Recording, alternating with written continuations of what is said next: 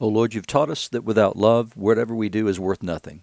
Send your Holy Spirit and pour into our hearts your greatest gift, which is love, the true bond of peace and of all virtue, without which whoever lives is accounted dead before you.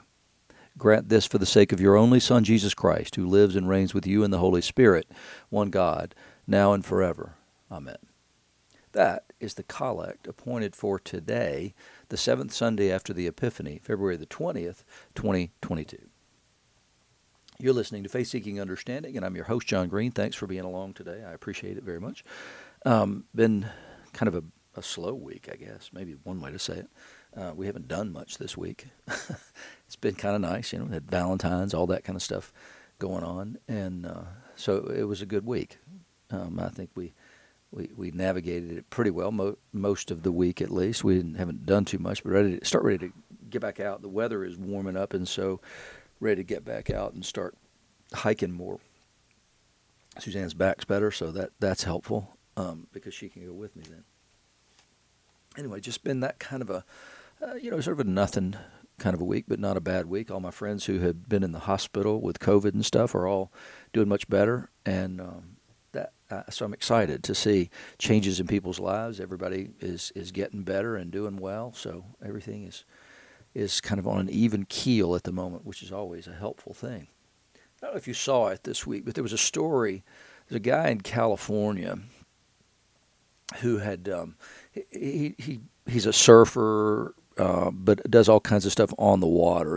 He'll go surfing, but he also does urchin diving. I wasn't aware there was such a thing as an urchin diver, but this guy's he did that. Well, so one day he went out and decided to spend the night on his boat, and he called his wife and said, "Is that all right with you? Here's what I'm going to do." She said, "Fine, you do whatever you need to do." So he decided to spend the night on the boat. Well, something happened, and he fell off the boat, and it was nighttime, and there was no moon as it happened that night. So he had left the boat in gear, so the boat started going away, and he tried to swim after, and he couldn't catch up with it. So he realized he was going to have to come up with an alternative plan. Fortunately, there were some oil platforms out there, but there was a long distance to get to the oil platforms. And he began to swim, and he was sort of losing hope because he was getting in his head. And that was the main thing it's not that he didn't have the ability or the physical strength to do it, but he got into his head and he started thinking, I don't think I'm going to make it, and who's going to raise my children, and blah, blah, blah, blah, blah. So he goes through this whole thing, and then suddenly a big splash occurs, and it scares him to death, and I won't say what he said, but he thought it was a shark. And then he looked around, and it was a seal. Well, as it happened, that seal accompanied him as he swam, and it encouraged him to have company, something with him on the way. And so he said the seal seemed to be pushing him to keep going, and keep going. And he became his companion. He said he began to sing him Grateful Dead songs and talk to the seal and all that kind of stuff. And so he wasn't alone in his mind. But it was more than that. He didn't just say, "Oh, great, that's a seal. What a great thing Mother Nature has done." No, along the way, he began to believe. He said he had never been a religious person. In fact, he had hated organized religion, but as he went along here, he began to pray. Now, was his prayer what I would want it to be? No, absolutely not. What he was pleading for was that God would save him because he deserved it, because he wasn't that bad a guy. So he gets finally, the story continues for a while, and then he ends up being able to get onto one of the oil platforms and is saved. He was clearly hypothermic and had some injuries from the swim, and it had inhaled a lot of seawater along the way, salt water. So he was very nauseous and all this. But anyway, he got saved from death. But here's what he has to say at the end of his journey. This is his own words. He wrote a blog post about it. He said, "I'll tell you what, I'm a believer that there's a higher power now. I don't know what it is, but there's a power greater than me. That was shown to me, and I will never doubt that for the rest of my life. After my big swim, a light just went off in my head. I realized that it's time to start living and tie up all the loose ends in my life. I'm kind of a computer game nerd at heart, and I guess I got the high score, an extra life, and made it to the bonus round. Grace was my great-grandmother's name. It's my daughter's name and my boat's name. I guess I named it that for a reason."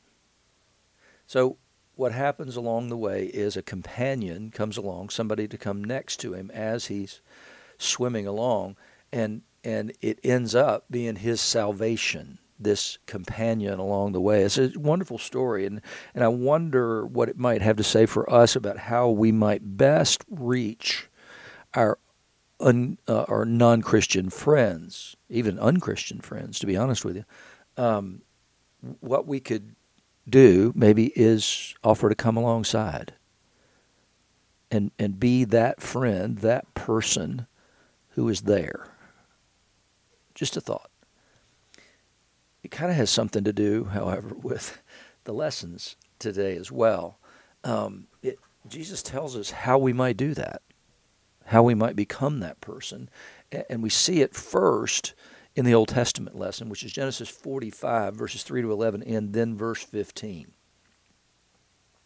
The story is about Joseph and his brothers have come because there's a famine in the land, and so they have come down to Egypt to get food in order they might take it back to the families who were outside the land of Egypt. And so Joseph, remember, has been sold into slavery and has ended up in Egypt. But along the way, he has, through God's intervention in giving him wisdom that far exceeded all that of the Egyptian wise men, let's say, he becomes an important part of Pharaoh's household. He interprets a dream that explains that they're going to have 7 years of plenty followed by 7 years of famine. And so he becomes quartermaster for the whole nation. He becomes the guy who is in charge of scarce supplies so that they can be distributed in such a way that there's the least amount of suffering during the years of famine. So the brothers have come down. Joseph sees them, and then here he has revealed himself to them. There's a lot more to that story, but I don't have time to tell it all. So anyway, he has revealed himself to the brothers, and they were dismayed by that because they felt certain that he would hold against them what they had done in selling him into slavery. So he says to his brothers, "I'm Joseph. Is my father still alive?" They were so shocked and dismayed that they couldn't answer him because they assumed the very worst about what would happen here. And so you can see these guys standing there looking at him like, oh my gosh, the day of reckoning has come. God has found out our sins, and this is not good.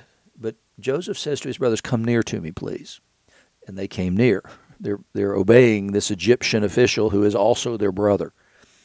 And he said, "I'm your brother Joseph, whom you sold into Egypt." So I'm not just saying I'm Joseph. No. I know what you did. And now don't be distressed or angry with yourselves because you sold me here. For God sent me before you to preserve life. All that he has gone through, he spent some time in prison because of a false accusation. He spent longer than he should have in prison because he had interpreted a dream for someone, and they were supposed to remember him to the king, and they didn't when they had the opportunity to do so. And so he had suffered greatly, but then God had raised him up at the end of that suffering. It's partly because Joseph actually needed to be humbled. He was a proud and arrogant young man. And so in the same way that you see God sending Moses into exile after he initially thought that he would take on himself the role of redeemer for God's people, his people, you see the same thing with Joseph, who had a vision that he would be exalted above his brothers and decided to share that with everybody, including his father, and he was going to be exalted above his father as well. Should have just kept that, did what Mary did, pondered it in his heart, but no, he shared it with his brothers, and so they were not fans of Joseph, let's say. And so when they come here, now they see this young man, indeed, in exactly the position that he had seen in his dream. And so after his term of exile, he's now prepared as a man to handle the situation with love. He's not seeking revenge against his brothers for having him sold into slavery. No, he's telling them, God sent me here to preserve life. For the famine has been in the land these 2 years, and there are yet 5 years in which there'll be neither plowing nor harvest. And then here's the really important thing. He says, and God sent me before you to preserve for you a remnant on the earth and to keep alive for you many survivors. So he has absolved his brothers and said, look, I don't blame you for this. I don't blame you for any of this stuff. Actually, I see that God had a plan and God's sovereign, and all of the things that happened are working together for good. And that God did this. I see it. Before, he could have been proud of being an Egyptian official and being in charge of all of Pharaoh's household, and then over the economic life of the nation, the greatest nation on earth at the time. He could have been very proud of that. But instead, he saw in it a role and a responsibility to the people of Egypt. And so he worked to handle and manage scarce resources in order that the least suffering possible could happen. And now, when his brothers come to him and he finds out that his father's still alive, he sees the whole thing in a completely different light. He sees it in the light of the preservation of his family and the preservation of the covenant community with God. And it's personal. And so now it's even more important. And he sees this role as preserving life. It's a powerful way to think about it, that your job is preserving life. But he moves from that to preserving you as a remnant on the earth and to keep alive for you many survivors. So it's a great recognition on his part of the role that he has and has been given, and it's to preserve his family. And so he doesn't care about any of that stuff. He says, so it was not you who sent me here, but God. He's made me a father to Pharaoh and lord of all his house and ruler over all the land of Egypt. Hurry and go up to my father and say to him, thus says your son Joseph, God has made me lord of all Egypt. Come down to me, do not tarry. You shall dwell in the land of Goshen, and you shall be near to me, you and your children and your children's children and your flocks, your herds, and all that you have. There I will provide for you. For there are yet 5 years of famine to come, so that you and your household and all that you have do not come to poverty. And he kissed all his brothers and wept upon them. After that his brothers talked with him. So once he proved himself to them, they see that he's genuine in his affection for them, and he's genuine in his forgiveness for them. I don't know that you could have done, they could have killed him initially, and that was the thought that they initially had, and then cooler heads prevailed, and they decided to sell him into slavery.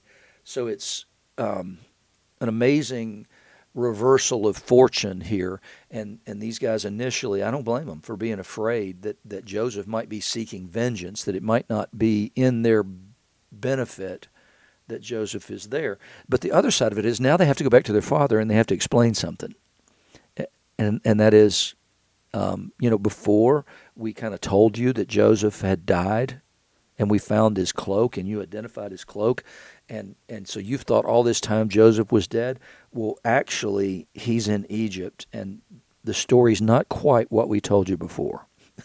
So there's a dilemma that they have to deal with, and that dilemma is, how are we going to explain this to Dad? But with the knowledge that he's going to be so happy to hear that Joseph's still alive that maybe he'll overlook what we did. So it's an interesting kind of a dilemma that they have, but at the same time, Joseph is a guy who has been gravely sinned against by his brothers, and yet in spite of that, he has come to a very mature and I would say Christian conclusion, and that is that God had a plan. So for all the bad things that happened in his life, and so the more we can live with the idea of the sovereignty of God, the more we can live as Christians are intended to live. It's when we lose sight of the fact that God's sovereign over all things that we lose our equanimity and we lose our ability to see things correctly in the world. One of the things that I've mentioned several times is this struggle that I had in ministry, that when somebody came against me, it's not that I was always initially wildly defensive about it, but when people were wrong and they were trying to harm me in some way, I reacted to them as human beings and as individuals, and not in the way Paul would have us deal with it, the way that he speaks of it in Ephesians, when he says that your struggle is not with flesh and blood, but with principalities and powers and rulers in the high heavenly places. No, that's the battle we need to fight, and that's exactly what this gospel is telling us today. Remember that this chapter in Luke 6 is essentially, it's the Sermon on the Mount. It's Luke's retelling of what we get in Matthew 5 to 7. Now here we get it in Luke, and so he's gone up the mountain by himself, and then he's got his disciples, and they've gone up, and then they've come back down, and he's taught the people, and what he's done so far is the Beatitudes. And now here we are a little later in that same thing, and he's going to teach, and again, all this stuff is in Matthew 5, but this seems to be an expanded version of some of the teachings that Matthew consolidates for us. So he says here, "But I say to you who hear, love your enemies and do good to those who hate you." And then he gives a series of exactly how to do that. Bless those who curse you, pray for those who abuse you, to one who strikes you on the cheek, offer the other also, and from one who takes away your cloak, do not withhold your tunic either. Give to everyone who begs from you, and from one who takes away your goods, do not demand them back. And as you wish that others would do to you, so do to them. So we get the golden rule at the end of that. So there's a sort of a offensive and defensive way of looking at what Jesus has just said, and the only offensive thing that he says is as you wish that others would do to you, so do to them. You're to be the example for this, no matter what the situation. And it's a powerful corrective. And when he talks about loving your enemies and doing good to those who hate you, bless those who curse you, pray for those who abuse you. If strikes on the cheek, offer the other. If somebody takes your cloak, don't withhold your tunic. All those things are defensive. Right? It's how to act when somebody mistreats you. When somebody is mistreating you in any way, Jesus says, go along. Just go right along with it. And Paul says the same thing in Romans, because he says you'll be heaping coals on their head. But it's because it didn't work. When I was in college, pledged to fraternity my freshman year, and so one of the things that we had to do was we would go into the dining hall, and when we got into the dining hall, you get your tray, you get your food, you go back and you sit down, and the fraternities tended to just all sit together, and if you were a pledge, you had to. So because if anybody needed anything, you were the person who was going to go get it.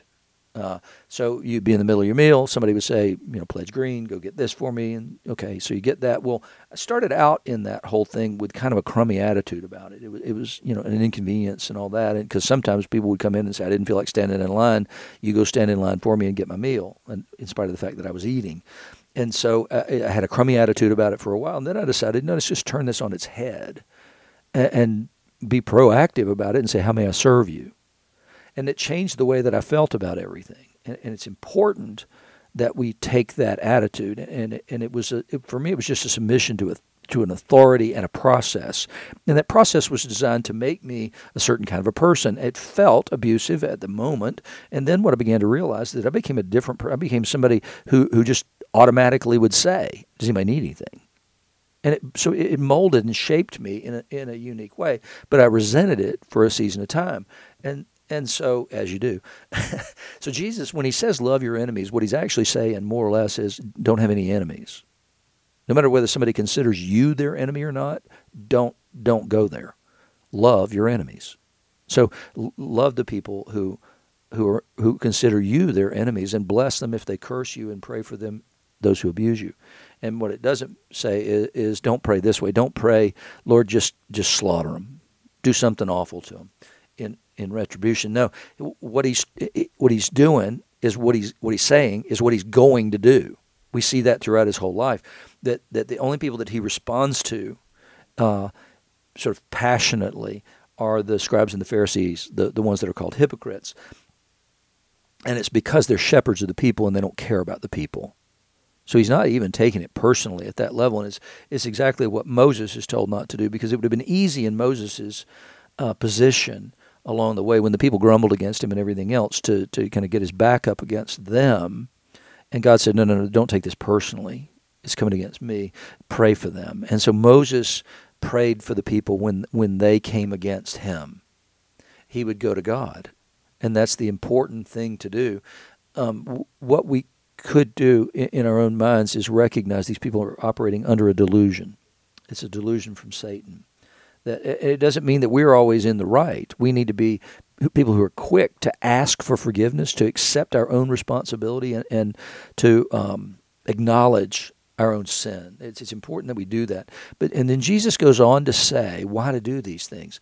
And quickly, I'll tell you that one of the things I know that separates Christianity and Judaism is indeed Jesus laying down his life and allowing it to be taken, and that as an example to us that we should be willing to do the same. It's this self-defense thing is what I'm getting at. I mean, I believe that if you were only coming against me to attack me, I could allow that. If you come against somebody I love or care for, or any other human being, to be honest with you, but probably more with people that I really care about, then I can't let that happen. I can't let somebody harm another person, but I can choose whether or not to defend myself, depending on the situation. In Judaism, that you have to. Life is that sacred. It's that important. Your life is that important that you should fight for it if somebody wants to take it from you. And so there are principles that regard self-defense, and the principles regarding self-defense basically come down to use exactly the amount of force and no more than is necessary to stop the intention of harm against you. So if somebody starts shoving you and kind of picking on you, it's not okay to pick up a shovel and hit that person over the head. No, you just use enough force to stop this. And they also draw a distinction between two types of burglaries, actually, and how you react in those two situations. And it's interesting because until the 70s, at least in British law, criminal law, it treated a break-in during the day as different than a break-in during the night. There's a malevolence in breaking in during the night that's not there during the day. And that's actually in Jewish law. It's in the Talmud. About how to deal with that, and the way that you deal with it is that at night it's okay to kill somebody if they come in and break into your home. During the day, it's not okay. But at night, there's a presumption that the person knows you're at home, knows that you're asleep and therefore vulnerable, and intends evil against you. So that's the principle involved there. And during the day, the person's breaking in out of desperation at some level. And so unless they present an extraordinary danger to you, then it's not okay to respond with overwhelming force. And so Jesus is saying here, that's not even right. He says, if you love those who love you, what benefit is that to you? For even sinners love those who love them. And if you do good to those who do good to you, what benefit is that to you? For even sinners do the same. And if you lend to those from whom you expect to receive, what credit is that to you? Even sinners lend to sinners to get back the same amount. But love your enemies and do good and lend, expecting nothing in return, and your reward will be great, and you'll be sons of the Most High, for he's kind to the ungrateful and the evil. Be merciful, even as your Father is merciful. And in that story that I told you about the guy who ends up at sea for 5 hours with the seal, he recognized that God, whatever entity that might be, was kind, was merciful and gracious to him. He recognized that he didn't do that on his own, that God sent a seal alongside him. You know, God's using nature to accomplish his work because he's out in the middle of the ocean. So where else is he going to get help and support? But he sees that kindness. And then what he said is that as a result, what he wants to do is tie up the loose ends of his life and begin to change and be a better person. And then he goes into the idea of naming his boat and his daughter Grace. He recognized the importance of grace, and because he saw the grace that was given to him, his intention, whether he follows through with it or not, who knows, but his intention is to be a gracious person. He's received grace, and now he's going to be a dispenser of grace. And I think that's all Jesus is really saying to us. And Paul is going to say things like, you were once enemies of the cross of Christ. And if anybody knew that, it would be Paul, because he was an enemy of the cross of Christ. But God loved us while we were yet sinners, while we were yet enemies of His, while we consider ourselves enemies of God's. He didn't consider Himself to be our enemy. He loved the world that would reject Him, that hated Him, enough to send His Son to die for the life of the world. With the intention that we would understand that not only have we received grace, we are to be like Him in giving grace, in loving our enemies.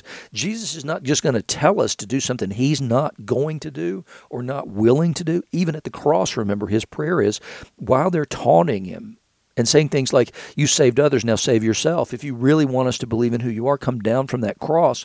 And they're taunting and mocking Him after they've beaten Him nearly to death. From the cross, He prays, Father, forgive them, for they know not what they do. And then we know it's not just Jesus who can do that, because it's exactly what Stephen does as they stone him. We're intended to love our enemies, because that's exactly what God has done for us. He changed us from enemies into brothers, into children, by His love, by not returning tit for tat, by not treating us as enemies, but rather treating us beloved children, even though we were so rebellious that we had rejected Him, as He talks about in the parable of the prodigal son. And when He talks about loving your enemies, what He's saying is just love everybody. And that's the reason when He's asked, who is my neighbor? And the reason you ask that question is because you got to love your neighbor. And so you want to know, who do I have to love? And the implication is, who can I exclude from that? Because they knew that loving meant an extension of the self. It's not just some fond feeling and emotion, that it was an extension of the self. And Jesus proves that in the telling of the parable of the Good Samaritan by saying how this guy extended himself financially and personally on behalf of this man who we know nothing about. We don't know if he's a Jew. We don't know if he's a Gentile. We have no idea who he is. All we know is the identity of the person who cared for him and who loved him. And it's important that we not make those distinctions, that we not choose to love just those people who love us and who are lovable themselves. No, He tells us to love those people who are not lovable and who are doing unloving things to us. But we're not to return that. We're to actually act towards those people in love. And that, Paul will say later, is like heaping coals on their head, because it changes them as well, because it shows them there's an alternative way to live. And it doesn't mean you're a doormat. No, it means I'm making a choice to do this. I'm going to go out of my way to do this. It's my character now. And that's exactly what Jesus intended it to be. He gives the Holy Spirit with the intention of shaping our character, in addition to confirming us in faith. It's intended that we live by the Spirit in order that our character would be shaped into His character. He goes on to say, judge not, and you won't be judged. Condemn not, and you won't be condemned. Forgive, and it'll be forgiven. Give, and it'll be given to you. Good measure, pressed down, shaken together, running over, will be put into your lap. With the measure you use, it will be measured back to you. One of the things that Paul will say, and one of the things that Jesus will encourage us to do, is if you want to judge somebody, just judge yourself. It's the most important thing, Paul says, you can do before you come to communion, actually, is to judge yourself. You're to judge yourself in such a way that the Holy Spirit is able to convict you of sin, and you're quick to recognize that, to confess that, and repent of that. So if we spend our time judging ourselves, which is what Jesus said in Matthew 7, then we are the ones that will be transformed. I can't transform another person. I can say things to them and try and help them, but I can't do the work of the Holy Spirit in convicting them of that and seeing that this is what I really ought to be doing and who I really ought to be. I can't do that for you. That's the work of the Holy Spirit in my life. I can say things, but I can say it without judgment as well. And the way the Holy Spirit convicts us is in such a way that we see clearly and rightly and through God's eyes what needs to change. It doesn't mean that we don't get affirmation also from the Holy Spirit, but we need to be sensitive to that. The first thing in those situations that needs to be judged is the criticism coming at me legitimate at any level? And if not, then I can begin to respond in a different way and understand the motive. I mean, too often we don't know enough to judge what somebody else's motive is because we don't know what they're going through. And so the more we know and the more that we react with kindness and love towards other people, then the more things actually can change. And I know that because it's what God did with us. And He's making us into different people through His grace and His mercy and His love. And that's the point of the conviction of sin, is God's grace and mercy is to say, here's something you need to deal with. If you don't, then later it's going to be painful to deal with it, because I'm trying to get your attention now and get you to turn from this and repent and see it the right way. If you don't, and you refuse to respond to God's gracious prompting, then later that it's going to have to be dealt with in a more painful way. And so we need to be quick to accept this and to say, Lord, you're in charge of all things. I believe that all things are working together for good, even though they don't look like it today. I don't know what the resolution of this situation will be. I'm just going to persevere in being the person I know you call me to be. And I'm not going to blame other people. I'm not going to be angry with other people for all these things. I'm going to trust and believe that you have a plan, and this is part of it, because I know you to be sovereign. Paul kind of wraps all this up in the end for us by talking about resurrection and the resurrection body. There's questions everybody wants to know. What is that going to look like? And Paul's going to give us sort of an answer to that. And what he's trying to get at is to say this life is a process of getting to be the kind of person you will be in the next life. He says, someone will ask, how are the dead raised? With what kind of body do they come? You foolish person. What you sow does not come to life unless it dies. And what you sow is not the body that's to be, but a bare kernel, perhaps of wheat or some other kind of grain. But God gives it a body as He has chosen, and to each kind of seed its own body. And he's speaking there about agrarian things, but also mixing it with a metaphor of, hey, the body that you have is the body that you have. But it will be renewed in a different way. And Jesus uses that same metaphor, that unless a seed falls into the ground and dies, then it won't become what it's intended to be. And so that he's saying, that I've got to give up my life and be that seed that falls into the ground and dies in order to produce a harvest for you. So I'm going to die that you might be something different and that you might have eternal life. He says, so it is with the resurrection of the dead. What's sown is perishable, it dies. What is raised is imperishable, it never dies. It's sown in dishonor, it's raised in glory. So it's sown in sin, because this is my sinful body. But ultimately, Paul says, God's going to glorify that body. It's sown in weakness, but it's raised in power. Weakness would imply multiple things. It would imply things like, being weak in temptation, but it would also mean weak as in feeble and fallen apart, because we are. Ultimately we die, and so somewhere along the way, I don't know where that point is, we begin declining. And it's up to us to manage that decline by taking care of our bodies. But at the same time, we recognize that ultimately this body, its powers are waning, and Paul says that this body will be raised in power, and it's a power that's not going to decline in that same way. It's sown a natural body, it's raised a spiritual body. In other words, there's some analog between this body and the next body, but not really. He said, if there's a natural body, then there's also a spiritual body. He's speaking logically here. Thus it's written, the first man, Adam, became a living being because God breathed into it and gave it His spirit for life. Then says the opposite of that is the last Adam became a life-giving spirit. It's just the other way around. God gave life to the first Adam. The last Adam gives life. But it's not the spiritual that's first, but the natural and then the spiritual. And that's the reason Jesus says, you must be born again.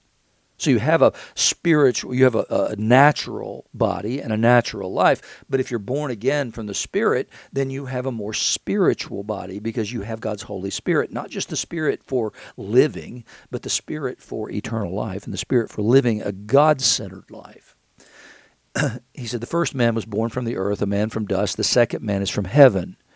As was the man of dust, so are also those who are of dust. And as is the man of heaven, so are also those who are of heaven. One is perishable, the other is imperishable. One is bounded by life, and the other is bounded by eternity.